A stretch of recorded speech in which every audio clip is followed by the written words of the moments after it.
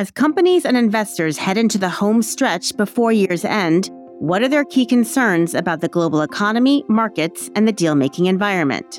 When you look at the global economy, it's not performing in lockstep. There are big differences between how the US, Europe, Asia, China specifically are performing at the moment.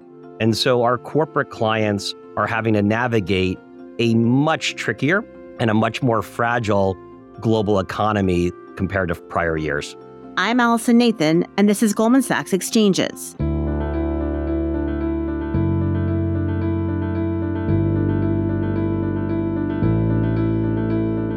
For today's episode, I'm sitting down with Jim Esposito, co-head of Goldman Sachs' Global Banking and Markets, for his perspective on how companies and investing clients are approaching opportunities in the current economic climate. Jim, welcome to the program. Thanks for having me. Jim, you have an interesting and I would say pretty rare vantage point at Goldman Sachs because you spend time with all sorts of clients, companies, private equity firms, a range of institutional investors. So at a high level, what would you say is top of mind for each of these types of clients right now? It's a good place to start, Allison, because I think there are definitely differences amongst our clients, much like in politics. Where you stand depends upon where you sit. So let's take each client constituency in kind, and I'll start with private equity. I think it's important to bear in mind, over the past 10 years, the private equity industry has grown exponentially when you look at assets under management. The past decade of zero rates, ample and cheap funding and liquidity was very kind to the private equity industry. A decade ago, private equity would have accounted for about 20% of the global merger volumes. This past year, it was closer to 40%. So private equity is a huge accelerant in deal making and the capital markets. Now, the obvious issue right now is we're coming off a period where the IPO market was very anemic. Financing conditions have gotten tougher and more expensive. And so private equity is grappling with how do they monetize all of the companies they own in their portfolios right now. And we need a more robust IPO market. We need more robust financing conditions for private equity to get back on their front foot. So they're navigating through all of that right now. I would say on the other side of the equation, our corporate clients are really doing exceptionally well at the moment. Their businesses continue to surprise to the upside. I think if you look around the globe, but particularly in this country, central banks are closer to the end than the beginning of the rate hiking cycle. We're at or near full employment. And those conditions are really allowing our corporate clients to put up what is some very impressive results. Even though there's not that much global growth at the moment, our corporate clients are faring incredibly well at the moment. And then lastly, institutional investors. I think here it's important to bear in mind, we came into this year with kind of the consensus market view that we were going to have a hard landing. So investors were not fully invested. They came in with a defensive posture. I'd say over the past couple of weeks and months, that shifted a little bit. Now the market seems to be pricing in more of a soft landing scenario. But while that transition from hard to soft landing is happening, equity markets have performed surprisingly well. But many of our institutional investing clients missed that rally. So there's a little bit of frustration amongst the investing crowd at the moment. And you touched on this a bit, but if you think about sentiment broadly across these different client types, has it improved? Obviously, we've gone from hard landing to more soft landing consensus, but are clients taking more risk? They're starting to take more risk. So they're getting pulled into this rally at the moment. And look, I think it's fair to say that we're coming off close to 15 years of literally extraordinary monetary and fiscal accommodations. Money wasn't just cheap, it was pretty much free. Interest rates were zero or negative. And so we have just lived through an unprecedented and uncharted period in the global economy.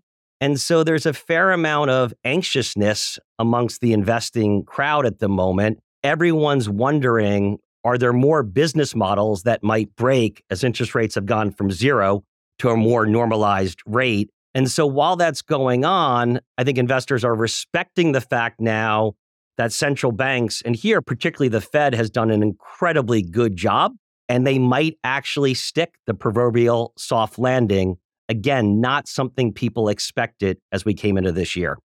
If you think about the macro environment right now relative to history, what strikes you as particularly interesting or notable or difficult about the current moment? When you go back over the past 25 years, I think we're in a market backdrop right now that feels very typical, very middling, nothing overly exciting about this period. We're not seeing the stresses and strains that we saw in the 2008 global financial crisis. So the markets are performing well, but it's not a particularly robust period at the moment. Look, I think the big thing on everyone's mind is, can we come out of this period where central banks did things to markets that were never seen before? That massive amount of accommodation and stimulus that got put into global markets, we're in the process of weaning ourselves off of that stimulus. So far, so good. But I think we're still not all the way through with that project. And until we get a little further along, I think there's going to be a certain amount of cautiousness and a certain amount of trepidation amongst the investing crowd. And if we drill down further into some of the macro issues you commented on, we've obviously also seen oil prices surging again here. A problem we thought was behind us seems to be back. What are commodity markets telling us about the global economy right now? It's a good question, Allison. I think if I could come back and start my career all over again, I'd like to come back as a commodity trader. It's a particularly interesting part of the market for us to review, in part because there's a finite supply-demand balance. And I think commodity markets oftentimes act as a very good leading indicator for conditions that are going to play out in the global economy. So here at Goldman Sachs, we spend a lot of our time thinking about and analyzing commodity prices. So to your point, oil has started to rally and prices are up fairly materially, potentially showing signs and signals that the global economy is starting to really get its legs underneath it. Now, when you look at the rest of the commodity complex, here specifically energy and power prices, we're still well off the boil from where we were 12 or 18 months ago. Now, we're not quite in the winter period, but weather matters for commodity prices. And we saw what happened in continental Europe last year with commodity prices. And so, look, suffice to say, we're keeping a very close eye on commodity prices. We think it's a good leading indicator for conditions playing out in the global economy. But right now, commodity prices at large across the complex are reasonably well behaved. If you look at the recent performance of oil, there were some supply side factors contributing to that as well, right? It's not just Correct. demand. That's exactly right. And so if we think beyond the macro, obviously geopolitics in focus feel particularly uncertain right now. What are you hearing or observing in terms of how geopolitics are influencing companies' strategic decisions? It's probably the biggest difference that's been playing out the last, call it 2 years compared to the rest of my career. I started at Goldman Sachs a long time ago, 28 years ago. And for the vast majority of my career, we've had an unencumbered, straightforward march towards globalization. And for the first time, really, in my 28-year career, that globalization is getting called into question. And it's not just the conflict between Ukraine and Russia. If you look anywhere else around the globe at the moment, the world's in a much more fragile place, and geopolitics are raising their ugly head in all parts of the globe. Obviously, the US and China's relationship right now is far more challenging than it's been compared to the prior decade. You look at the Middle East and Latin America, geopolitics are playing a very important role in how corporations think about their global supply chains. It's playing a very important role as to where global investors are allocating dollars in their portfolio. And that's a big change. I never thought we would have to question globalization.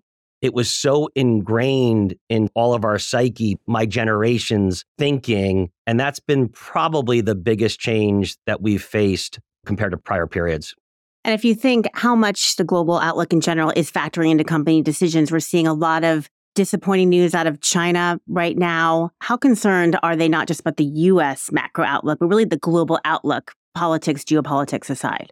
Yeah, I think it raises two issues for our corporate clients. The first is many of them rely on global supply chains, and those global supply chains got disrupted during the global pandemic for obvious reasons, but they're now questioning which markets they want to rely on to source supplies. And many of our large corporate clients are in the practice of diversifying, onshoring, reshoring, nearshoring their global supply chains. So that's a major theme playing out in the global economy at the moment. And then look, obviously, what's going on in different parts of the globe impacts demand for products, for consumer products. And that too is having a big impact right now. When you look at the global economy, it's not performing in lockstep. There are big differences between how the US, Europe, Asia, China specifically are performing at the moment. And so our corporate clients are having to navigate a much trickier and a much more fragile global economy compared to prior years.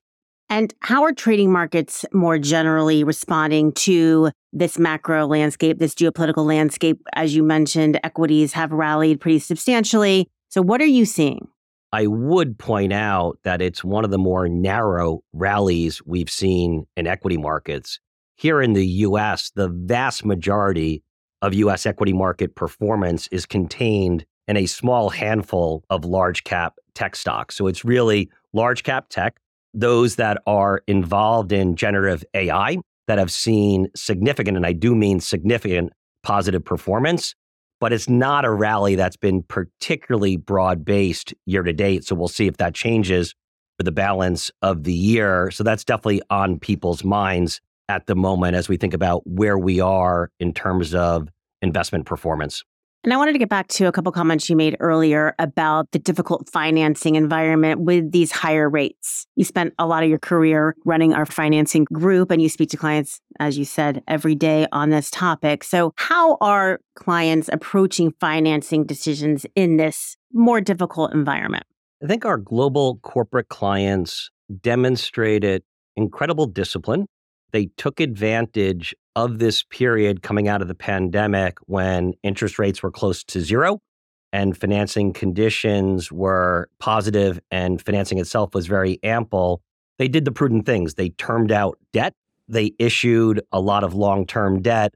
And so we come into today's period with corporate balance sheets having delevered and probably being, from a starting place, stronger than at any other point in my career. So corporates globally are sitting on very strong underlying balance sheets. Now, the past 6 months or so have been frustrating. So financing markets, they weren't closed, but conditions were far less positive than going back to a year like 2021. The good news is we're starting to see signs that financing markets are becoming unglued and unstuck. Just this week, we're in the market with a handful of large IPOs. These IPOs look like they're going to go well, at least at the moment. And I think if you get a couple of these IPOs out the door, pricing well, with some positive performance in secondary markets, you're going to start to see a calendar build of deals getting executed. It's true in equity underwriting, but I think it's equally true in debt underwriting as well. So we're just starting to see, call it green shoots of activity with financing conditions getting better and corporates starting to come to market. And if these current deals go well, I do think between now and year end, you could see a material pickup in the deal calendar. Any other conditions you're looking for to really return to prior levels, more normalized levels of activity? Deal performance matters. I think it is important that we have a series of deals that get priced well, have some performance, and that will leave investors craving and wanting more. So there is a bit of a psychology and a cycle to that. So I think that's important. Equally important, I think, is just getting some consensus and perhaps drawing a line under the current rate hiking cycle. So I made the point before, I like to think we're much, much closer to the end than the beginning of this rate hiking cycle. We'll see if there's one or two more rate hikes left. And it's not just here in the US. The same can be said in Europe as well. If investors get the confidence that rate hikes are behind us and in the rearview mirror, I think that'll allow them a bit more stability and a bit more certainty in terms of putting money to work into the market. We're not quite there yet, but we're very close. And in this period, we've seen a lot of spinoffs, divestitures. Do we think that was just a function of that moment in time and those macro conditions? Or do you expect to see that type of activity continuing? I think that type of activity will continue. I think a big theme playing out amongst equity investors are they're instilling a discipline on a corporation. They want to put their dollars to work in companies that are really accentuating their core competency. And so the idea of large scale corporate conglomerates doesn't mean they won't exist in the future, but I think equity investors want to see real definition, real discipline. They're asking the questions of companies, what are you world class at? What are you best in class at? Accentuate that, really make that your sort of reason for being. And so I think that discipline is healthy. And I think a lot of the spin-offs and divestitures that you're seeing are companies tightening up around what they think their core competency is. I think that's very healthy. And those deals that we've seen getting done have typically been rewarded with a positive price reaction in the equity market. And if we take a step back for a moment, over the course of your career, the way that people trade in markets across every asset class has really shifted. What are some of the benefits, some of the pitfalls of the changes you've observed? So I think there's a couple things embedded in your question.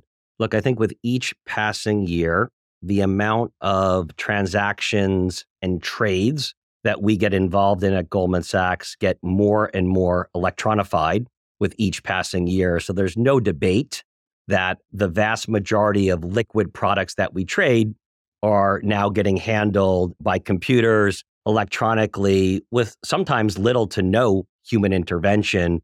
And I think that theme is going to continue. Now, within that, has our role as a intermediary or a market maker changed?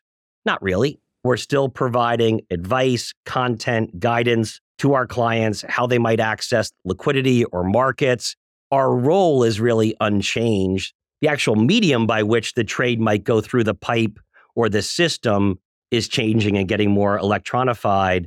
But speaking bluntly, I don't think it's changed our overall role as financial intermediary all that much over the course of my career. So I think that's almost business as usual. The other big change is following the period of the 2008 global financial crisis, regulators made sure that banks were far less risky. And so banks raised a lot more capital, a lot more liquidity. Banks as a whole are far less levered than they ever were before. And when you think about the 8 systemically important banks in the US, they are far more safe and secure, I think, than at any other point in time in history.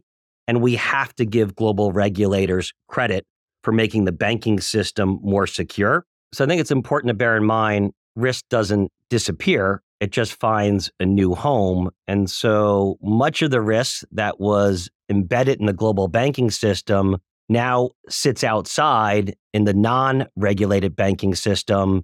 And some of that went into institutional investing hands, global asset managers, private equity, hedge funds. We also see non-bank liquidity providers trading securities, whether that's foreign exchange or government bonds. The ecosystem of the global markets has changed materially from that pre-2008 period that was dominated by global banks. Now we see many non-traditional players being active, and much of that sits outside of the regulated banking system. And there, I think we have to have some concerns. That part of the market hasn't yet really been tested. I think it's important and it's a positive that risk is less concentrated than it was in the period before 2008, but it's sitting in unregulated places where global regulators probably have less of a chance to think about what they might want to do if the market or the system has problems. And so that's something that's on our mind. And when you look back over the past 2 years, there's been a couple of places where we've hit air pockets of liquidity. The UK LDI crisis, we saw very big moves in UK government bonds, real air pockets of illiquidity. And that price action, I'm quite certain, would have been scary for regulators. Here in the US, we saw some violent moves in the US Treasury curve, particularly on the short end. And so that's something I think we all have to continue to monitor and think through. As banks are safer and more secure, there's no debate that's a massive positive for the system. But when liquidity is required and investors need to reshuffle their portfolios very quickly and for size, we've seen a couple of examples where markets haven't really lived up to the expectation that investors would want or desire. And that's just something I think the system has to continue to monitor and think through, and knock on wood, doesn't get tested anytime soon.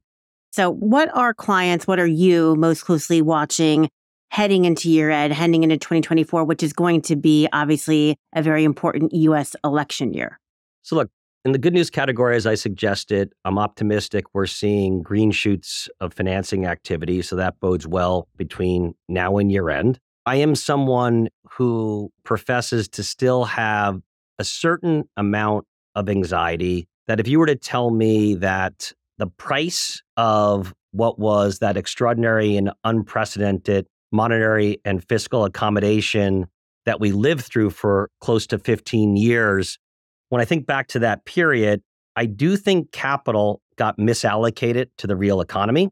I also think that every type of investor was stretched out 1, 2, 3 categories on the risk spectrum because they couldn't find yield in a zero interest rate environment. And so my gut instinct tells me society was going to have to pay a slightly tougher price for that period of capital getting misallocated, for investors being stretched out on the risk spectrum.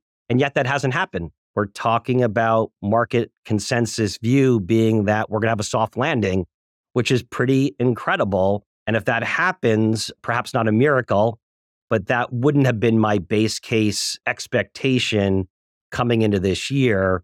And so optimistic about what I'm actually seeing here in the US real economy, very optimistic about what we're seeing in financing markets, but just some lingering concerns around this period that I think it's prudent to still keep a very close eye on risk in your portfolios and risk at the companies that you might run. And any views on how the election might factor into clients' behavior in the coming several months? I think we see it in every election cycle, not just in the US, but globally. Elections have consequences. And so certainly this one in the US will have major consequences. The flip side of that is, I think I hear this from institutional investors all the time, particularly from outside of the US. They continue to marvel, to be incredibly impressed by just how well the private sector gets on with it in the US, running their companies, producing new products and innovating and constantly evolving and adapting their companies to be fit for purpose and to continue to grow.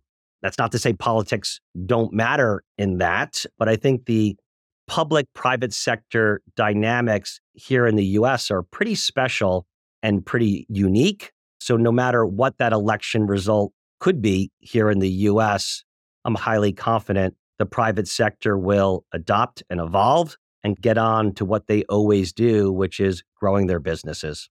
Jim, thanks for joining us and sharing your insights. Thank you for having me, Allison. Thanks for listening to another episode of Goldman Sachs Exchanges, recorded on Monday, September 11th, 2023. If you enjoyed this show, we hope you follow on your platform of choice and tune in next week for another episode. Make sure to share and leave a comment on Apple Podcasts, Spotify, Google, or wherever you listen to your podcasts.